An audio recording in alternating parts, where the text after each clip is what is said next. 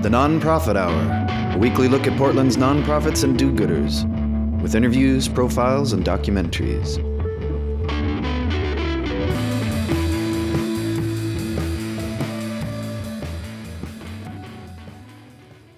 This is the Nonprofit Hour program here on X-Ray FM.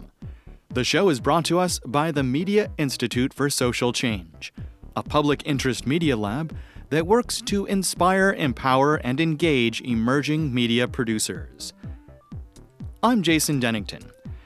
On Sunday, February 28th, we hosted our latest live recording event of the Nonprofit Hour show at the Waypost on North Williams.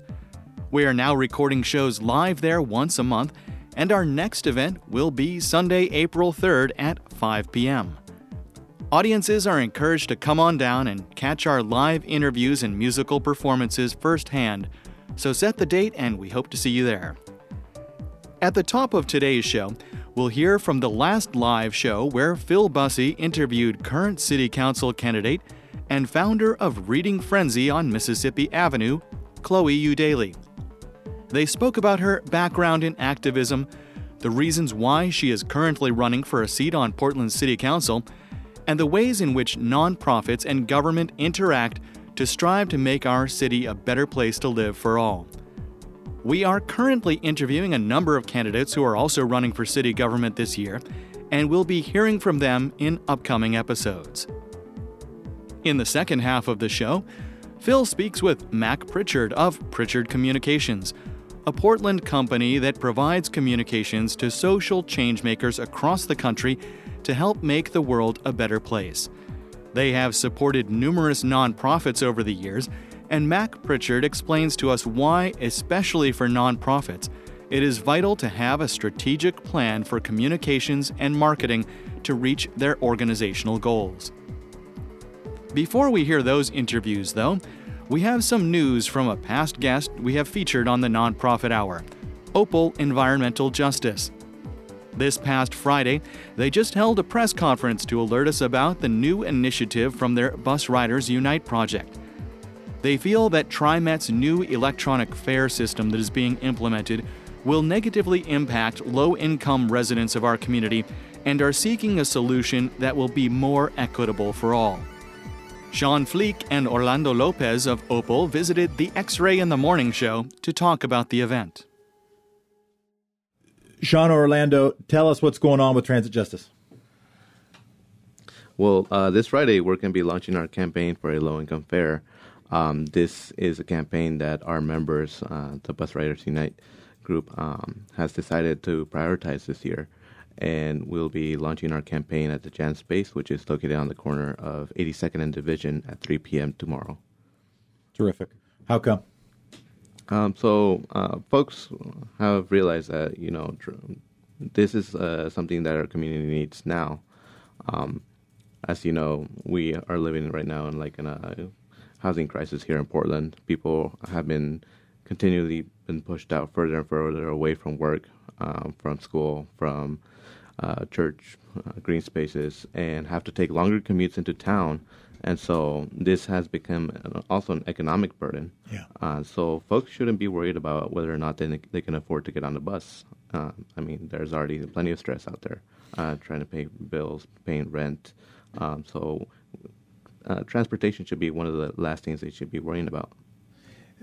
Give an example of somebody you've been working with who's, to use your term, experiencing transit injustice. Well, there's actually a lot of folks, but lately we've been working with a lot of folks here in the Coley neighborhood. There's a lot of bus stops that aren't safe. And you see this all over Portland, in East Portland especially, where it's just literally a pole stuck on the ground. And so, what's a pole stuck in the ground?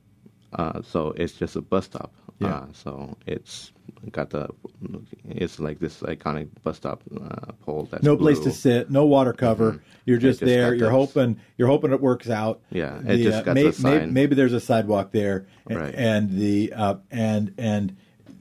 if you contrast that with downtown, you have a nice shelter. You got a screen that's telling you what time the bus is going to be coming. Yep. And it's very modern looking. Sean Fleek, what do you chalk it up to?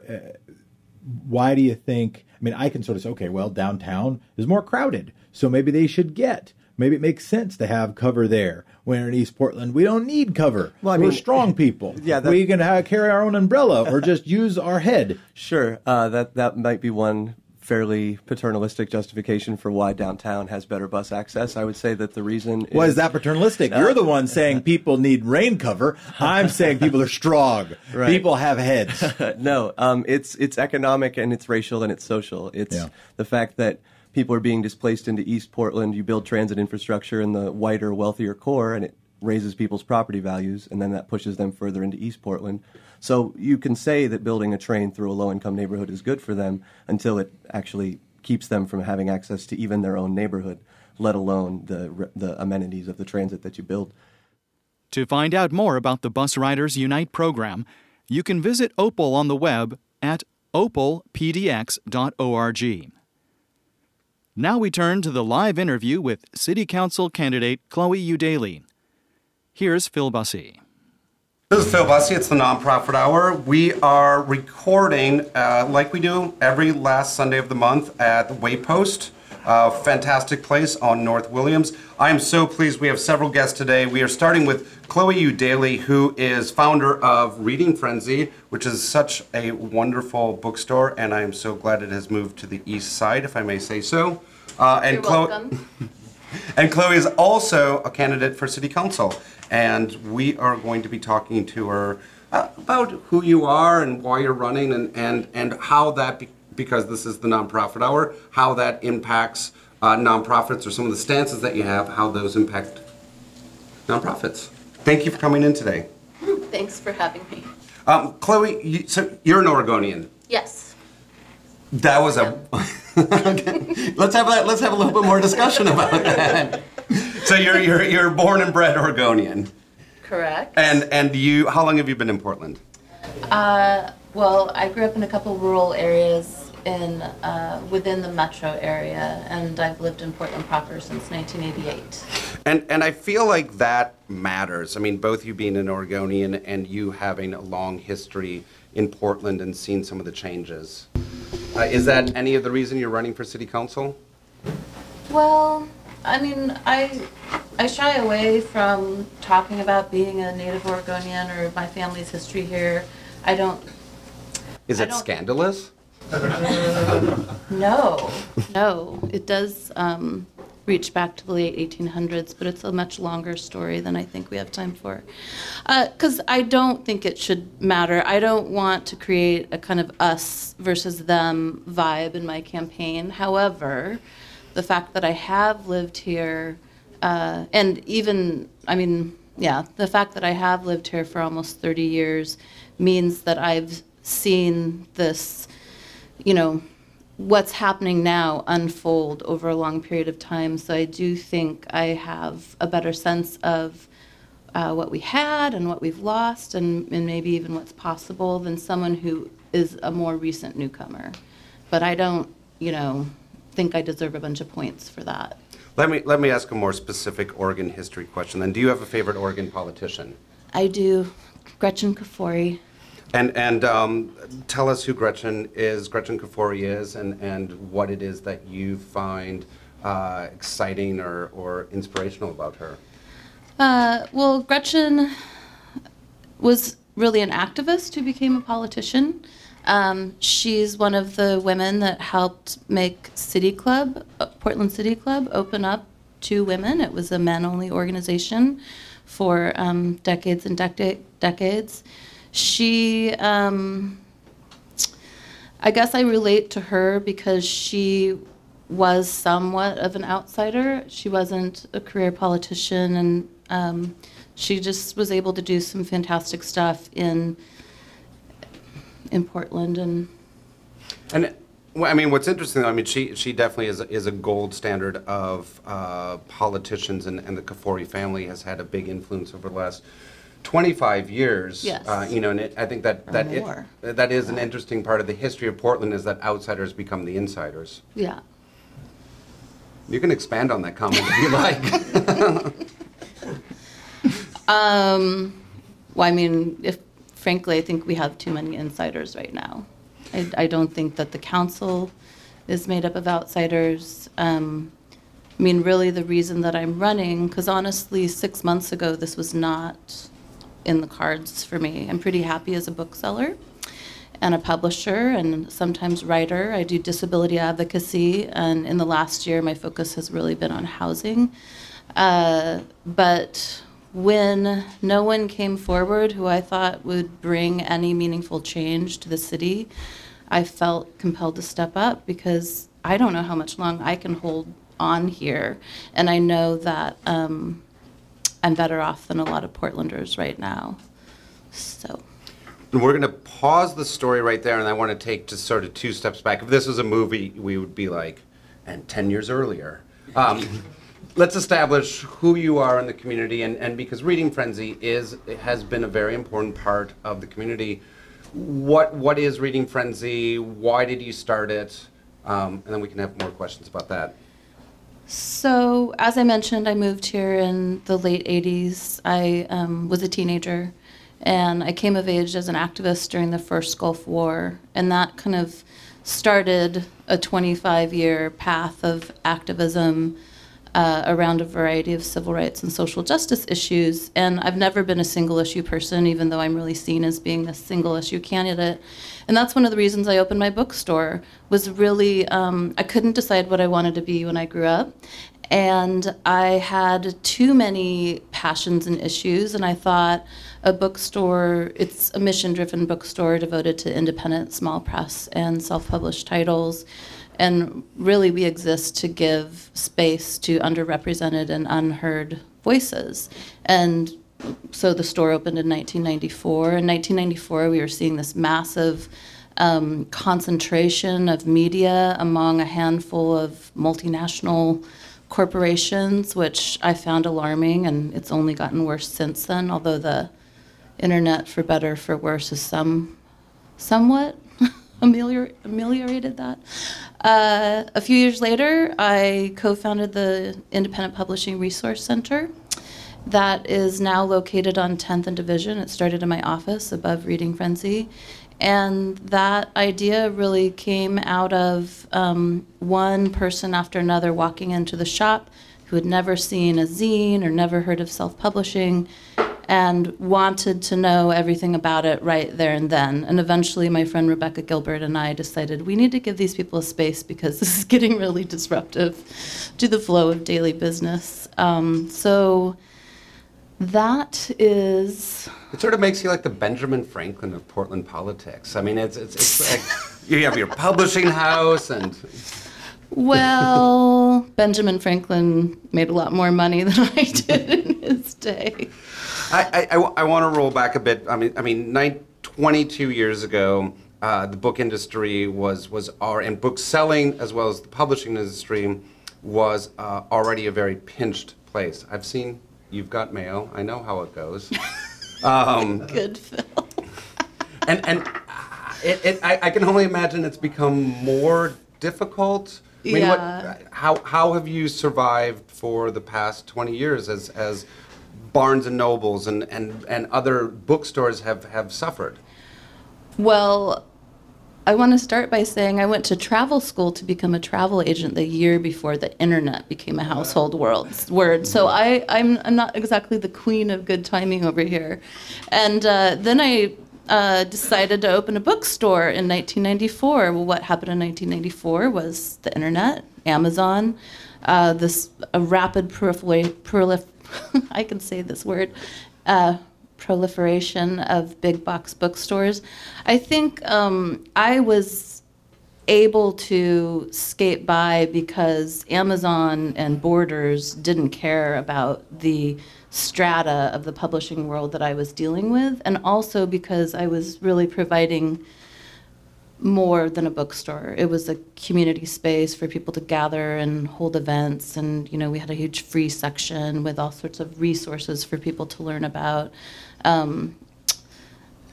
And I really ignored the internet for many years. Like every journalist that I ever talked to wanted me to talk about the impact of the internet on the publishing and book selling, and it was just like the most boring question in the world to me. I finally did confront that reality a bit in the last several years, but we're still going. So, and I'm going to switch, Chloe, over to your political campaign right now. And is there a parallel between that role that Reading Friends and you have played and how you would see yourself serving at City Hall in terms of providing a platform or a focal point for people whose voices maybe otherwise weren't heard, i.e. the small press, to more of a grassroots? Am I trying to make too many similarities or parallels here? I actually think it's a really interesting question, and there are definitely some parallels between what I've done with my business and in my advocacy work and why I'm running now. I just have a problem-solving brain, and if I see a problem that I think I can at least contribute to solving, I have an almost overwhelming compulsion to try. So there is that. However, with the bookshop, I really was catering to a very, not specific, but limited clientele, in that we're pretty much all about progressive and radical politics, alternative culture, just anything outside of the mainstream that didn't run afoul of the law, I suppose I should say. And I felt, and I still strongly feel, that artistic work and literature and media does not have to have a mass appeal to have real value. Now, let's see if I can make this connection here that's fomenting in my brain. I'm running because I don't think the majority of Portlanders are being heard at City Hall or being heard in Salem. And that is a kind of different reality than the one that I've been working with with my business. So many of us are struggling with rising rents. Middle income earners can no longer afford to buy homes in Portland. We have stagnant wages. We have poor educational outcomes. We are one of the most food insecure states in the union, yet Bloomberg just declared Oregon to have the healthiest economy in the nation. And something is obviously not going right here. And what I've seen, unfortunately, in my crash course in housing advocacy is that even with dozens of organizations and hundreds of community leaders and thousands of residents rallying around affordable housing and tenants' rights, at the end of the day, our elected officials are going to sit down with moneyed corporate interests and work out a deal with them. And what we get in return are very meager, it's hard for me to call them even protections for tenants. And that happened to Portland, and then I just watched it play out again in Salem. And I guess, I should. This is the Nonprofit Hour. I'm the host, Phil Bussey. I am speaking with Chloe U. Daly, who is the founder of Reading Frenzy and a current candidate for City Council.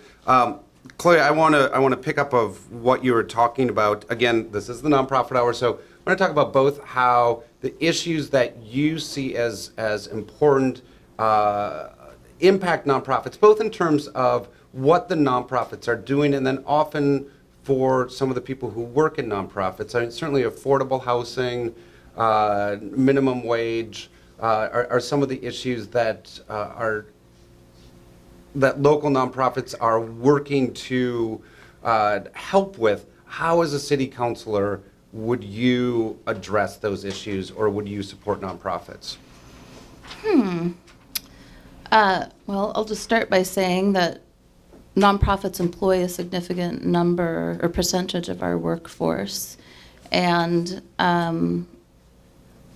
most nonprofit workers are earning less than they would outside of the nonprofit world, and many of them are facing some of the same challenges the people that they are serving are facing, which is they can't afford to live in the city that they work in. And that's really a recurring problem I'm seeing. I talked to Portland Association of Teachers, and many teachers can't afford to live here anymore. We have 700 firefighters that work for, in Portland. Only 200 of them live in Portland. We can't assume they all live outside of the city because they can't afford to live here, but that's certainly a contributing factor. So back to the nonprofit issue, I think dealing with our housing crisis and raising our minimum wage and really working on economic development will help everyone across the board, including our nonprofit workers, and hopefully alleviate some of the demand for services.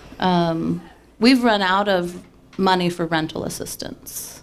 I mean, I don't think that's going to kick back in for several months. Yeah. I want to just wrap this up, Chloe, Okay. and I want to. How is the race going for you? What are you enjoying most about it? It's like being back in school. Like I said, I have a lot of interest, so it's been really great for me to be forced to focus on these issues. My stack of books next to my bed is like 8 different books with the word city in the title. And these interviews and forums that I'm doing really drive what I'm learning about that day. The other great thing that I didn't think of, was kind of a perk, is that I have an excuse to call anybody I want to in the city and ask if they will take a little time to talk to me about what they do or what their issues are. And so far, everyone's said yes. So that's pretty fantastic. And it's going pretty well. It's stressful. I'm having trouble sleeping some nights, and I often forget to eat, which is a recipe for disaster. But I'm working on it. And I love to sing, so I'm trying to sing every week. I was thrilled to hear that the Portland Gay Men's Chorus would also be here. Maybe I'll stand in the back and sing along for a little musical therapy. So karaoke is my self-care at this point. And one of the things that we like to do on the Nonprofit Hour is to have all of our guests come and make a musical selection. Is there a song that you want us to go out on? Well, the song that I chose is I Never Gave Up by Chumbawamba, going back to my punk rock roots. Chloe Eudaly, thank you so much, founder of Reading Frenzy, current candidate for City Council. Thank you for joining us on the Nonprofit Hour. Thanks for having me.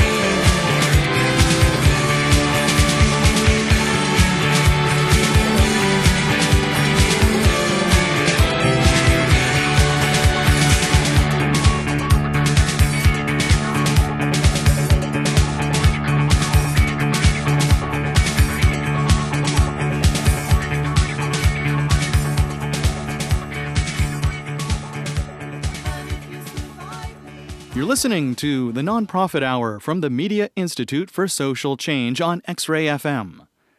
To become a supporting member of the Media Institute and find out more about their work, you can visit MediaMakingChange.org. Members receive annual benefits and support programs such as the Nonprofit Hour and the Summer Documentary Program. The Nonprofit Hour is also brought to you in part by generous support from Pacific Continental Bank and BusinessWorks. Find out more at www.therightbank.com or www.businessworkspdx.com.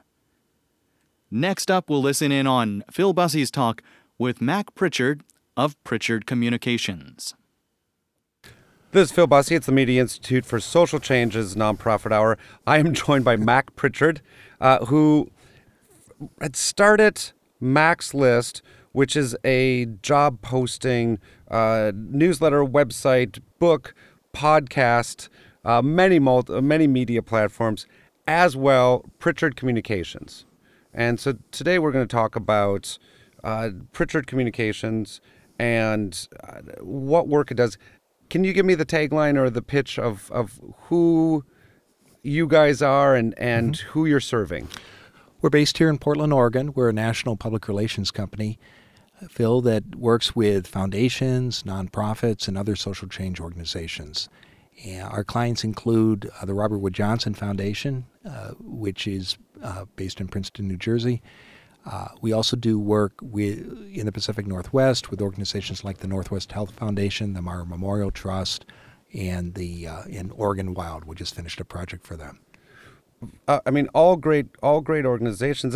Now, why do nonprofits and foundations need do they need a specialized communications plan or agency to work with them? Well, every organization has goals it wants to accomplish. In the private sector, it's to serve customers and make a profit. In the nonprofit sector, it's about making changes, whether it's in policy or in people's lives, but making a difference. And their communications supports those organizational goals. And nonprofits and foundations can benefit from strong communications programs because they have great stories to tell, but they also have organizational objectives. Often those objectives fall into one or more of three buckets. It could be changing a policy.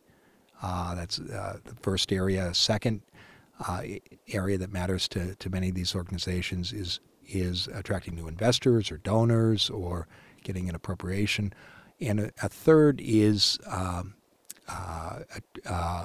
increasing awareness in the community. And a good communications program can support the achievement of those goals.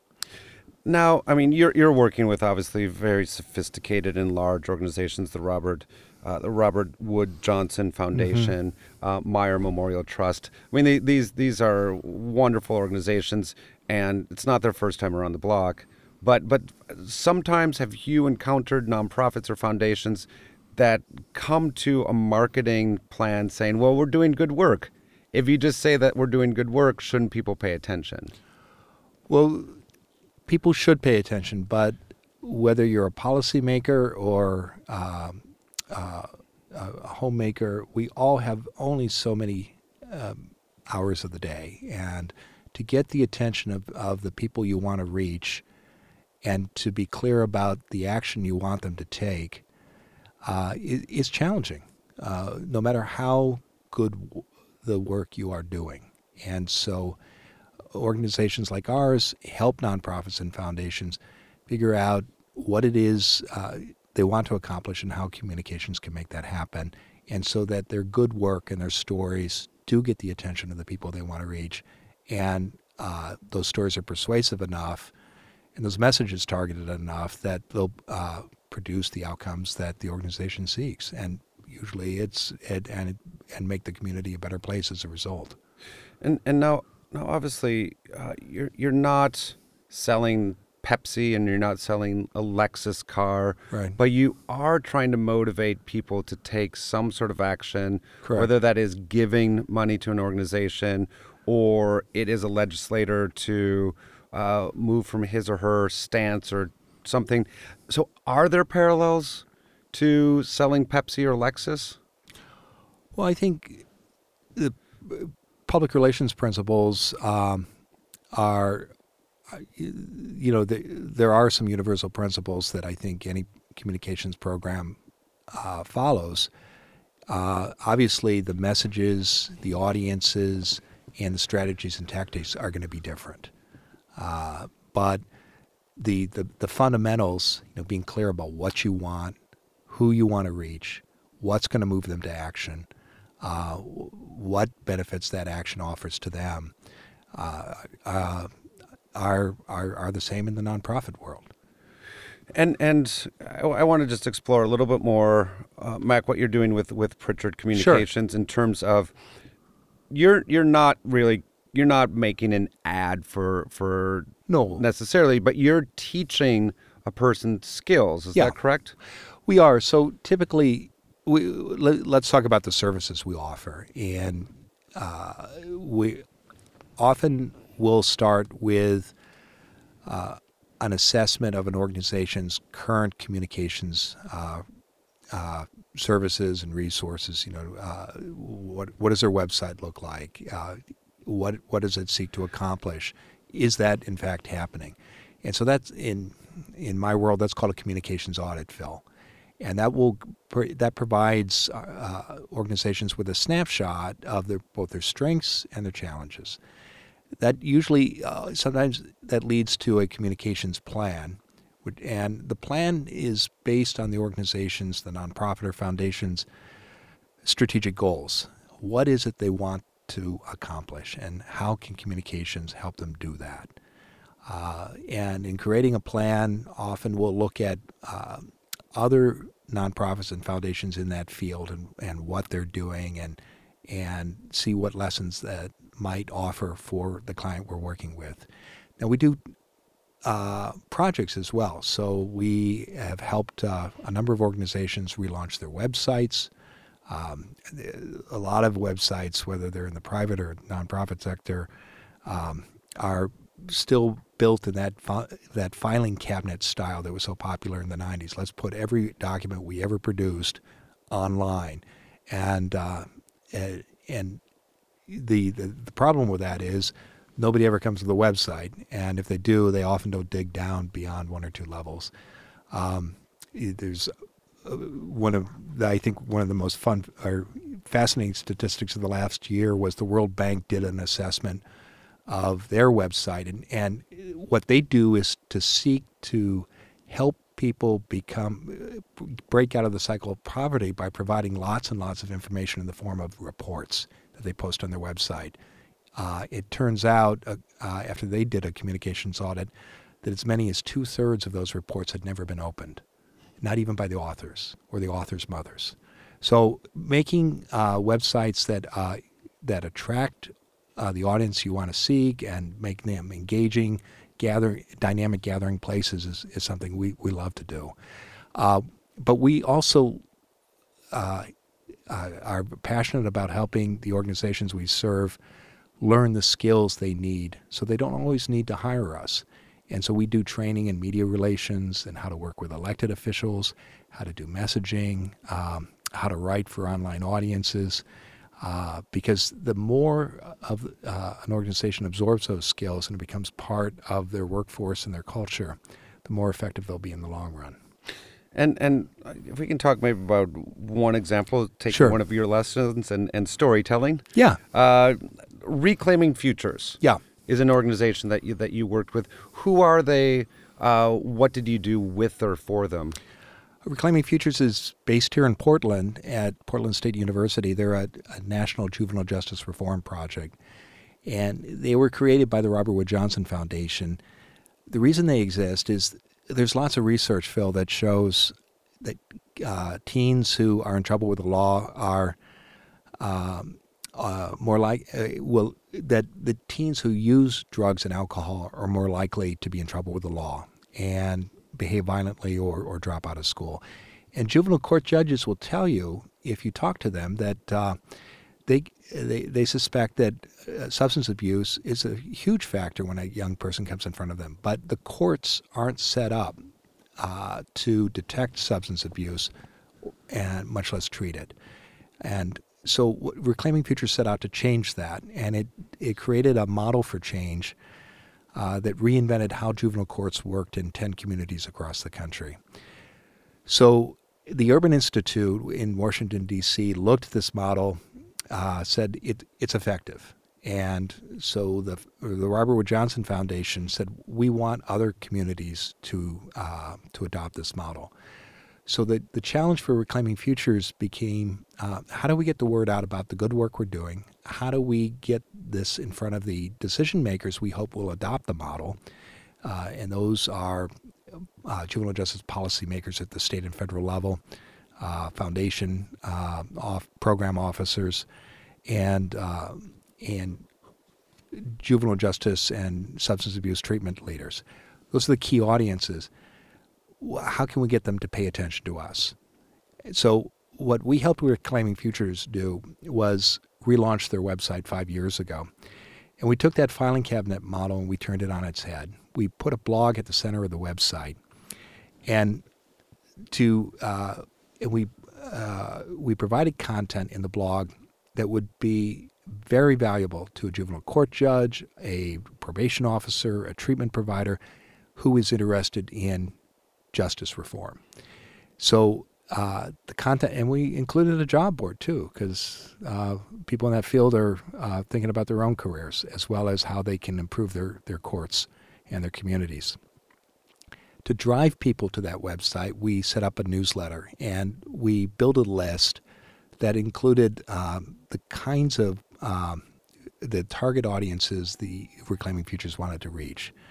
So by providing a steady stream by sending that newsletter out, it drove people to the website. And as we added social media accounts, that helped too. So if you think of a picture in your mind, if your website is home base and the blog is the dynamic heart at the center that's beating and it's constantly being renewed and there's new content being added, and that helps with Google rankings because Google loves fresh content. But you've got a newsletter that goes out every week on the same day at the same time that juvenile justice policymakers open because they know they're going to find information that's going to make their job easier. The audience for the Reclaiming Futures website went from just a few hundred a month to 20,000 a month over a course of a couple of years.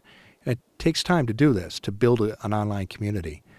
But so that has value in itself, but the organization wanted to spread its model. It wanted new communities to adopt what it was doing. And so to me, the outcome that mattered in the end was that Reclaiming Futures is now in 43 different communities in 18 states. And the people who said yes to Reclaiming Futures coming into their community or invested in it, and the number of investors went from one foundation in New Jersey to 3 foundations on the East Coast, plus 2 federal agencies that help make the spread of this model possible.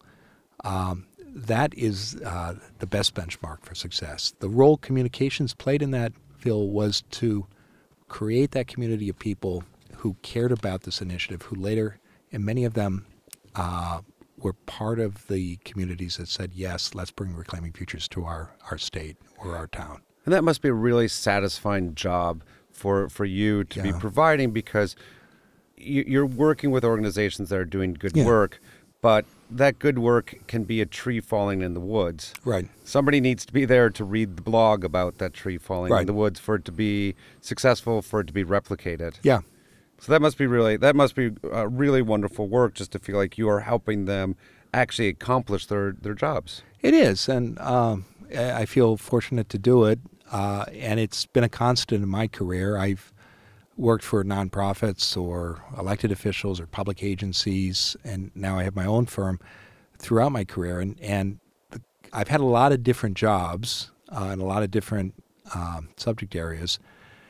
But the constant that runs through it is I've always had a chance to make a difference about issues I care about, or make a positive difference in the community where I live and work. This is Phil Bussey. It's the Nonprofit Hour. I'm speaking with Mac Pritchard, who runs Mac's List as well as Pritchard Communications. Mac, how about another song?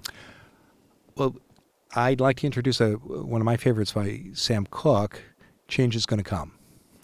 Wonderful.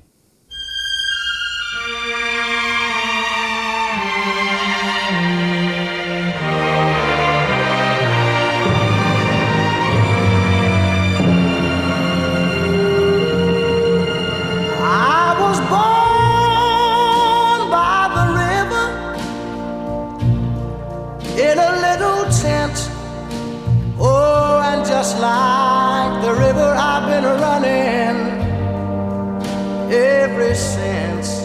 It's been a long time coming, but I know a change gonna come. Oh, yes it will. It's been too hard living, but I'm afraid to die, 'cause I don't know what's up there beyond the sky.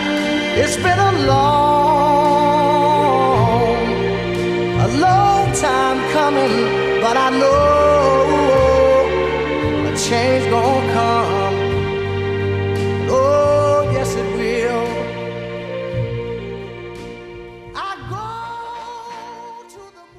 That was the great Sam Cooke, Change is Gonna Come. I believe that's the first rock song or blues song, however you want to categorize it, that was quoted in an inauguration speech. President Obama referenced it in his first inauguration. I'd forgotten that, yeah. Yeah, just such a soft-spoken but inspiring song. Yeah. It has a wonderful story, which I'm sure you know about, and I'd encourage readers to go online to Wikipedia. Oh, we'll share it. Give it a nutshell. Oh, sure. Cooke was touring in the South. He and his band came to a Holiday Inn in Shreveport, Louisiana. They were turned away, and then he complained, and they were sent. He went to a downtown hotel. This was 1963, and he's a star. And the police came and arrested him, and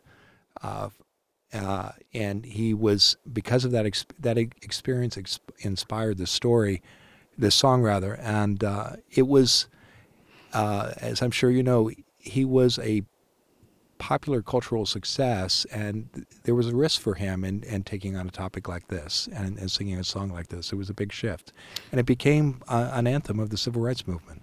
Yeah, he certainly got the last word in on that argument. Yeah.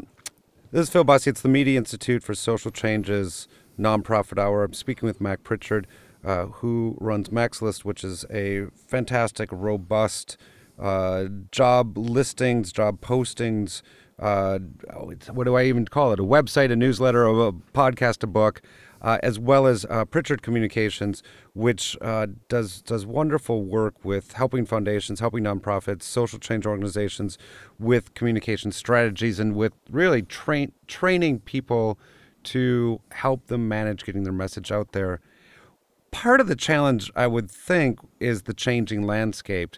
I mean, even since you've started these, things are moving quickly in terms of, Facebook was obviously a hot form for a while, and now maybe not as much, or there's some limitations on it.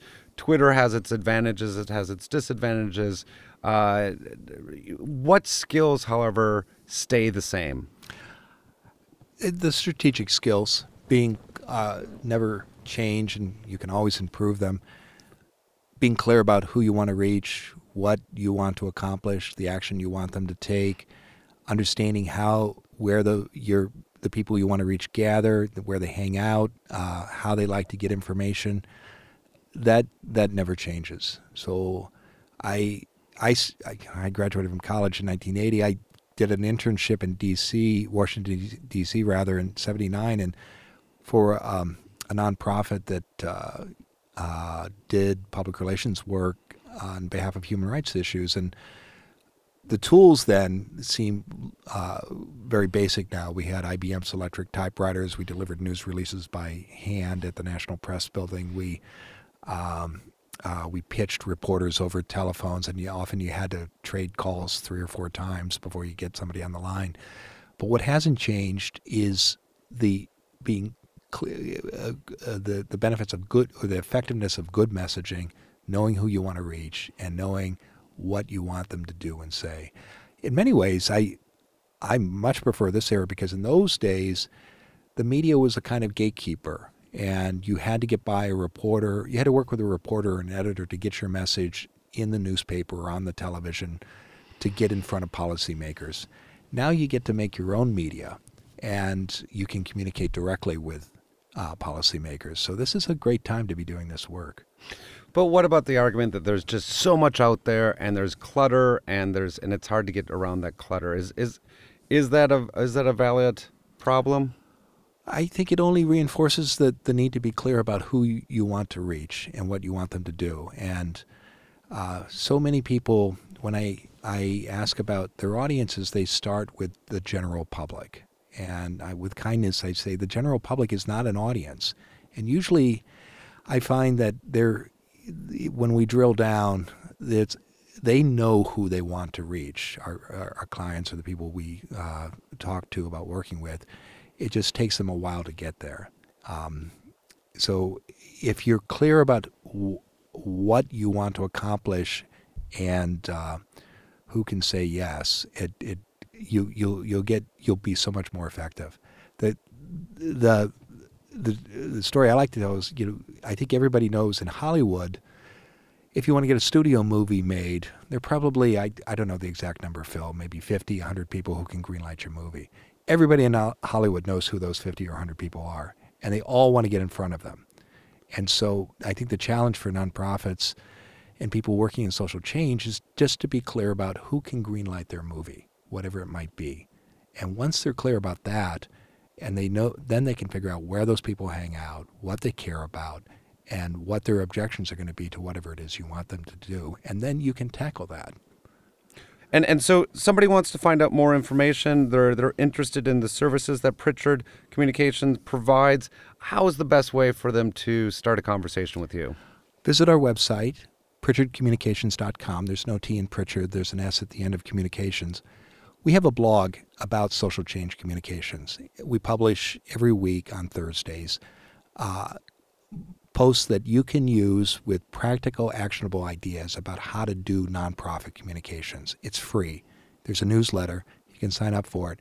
So check us out. And even if we don't have the opportunity to work together, we want to share with the nonprofit community our tips and tricks, because we find that the more we do that, the better it is for the community as a whole.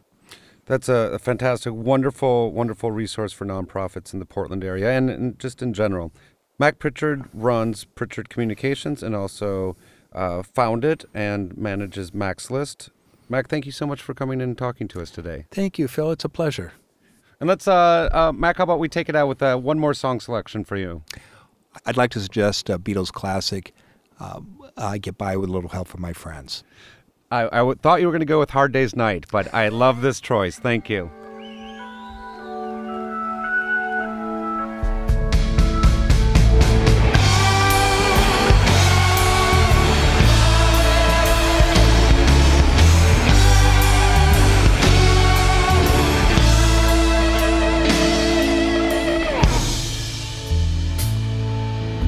What would you do if I sang out of tune?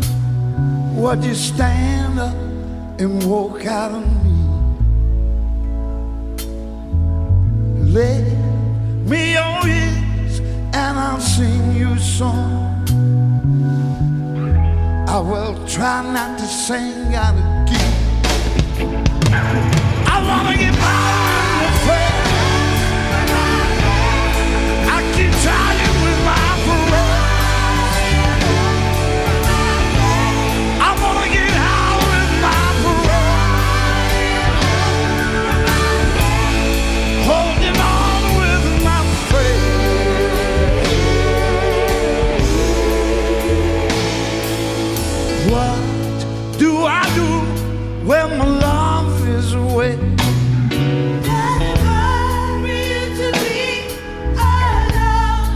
Oh Lord, how do I feel by the end of the day? I said because we love your love. I don't get sad, I get by with friends. I keep trying with my friends. I'm gonna get out with my friends. Holding on with my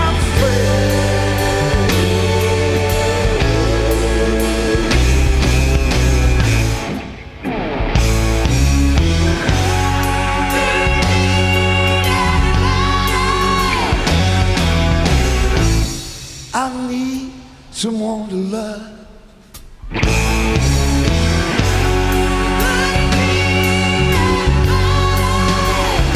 All I need is someone who knows where I'm going. Somebody knows what I'm showing.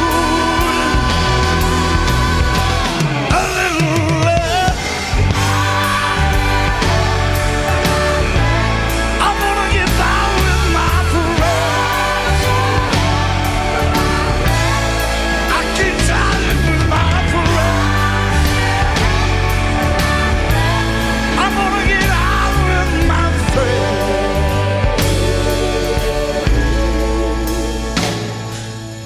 Would you believe in a love at first sight?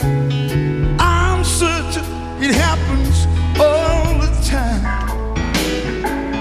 What do you see when you turn on the lights? I don't see too much, but it sure feels like mine. I get by with the friends. I keep trying with my friends. I'm gonna get out with my friends.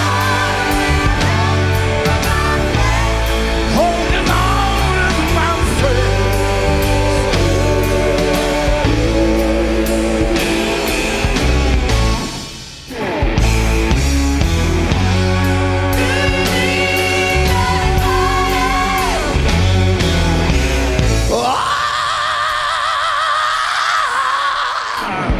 Girl, don't you know?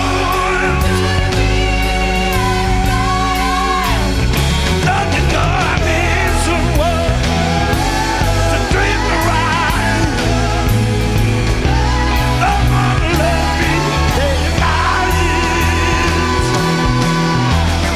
all the way. I'm gonna get by with my friends. I keep trying with my friends. I'm gonna get out with my friends. I'm gonna take them home with me.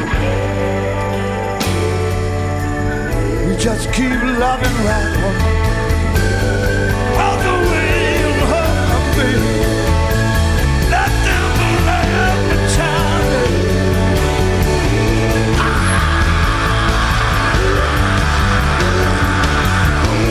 Moving on, baby. Let them love to the good. We're moving on, baby.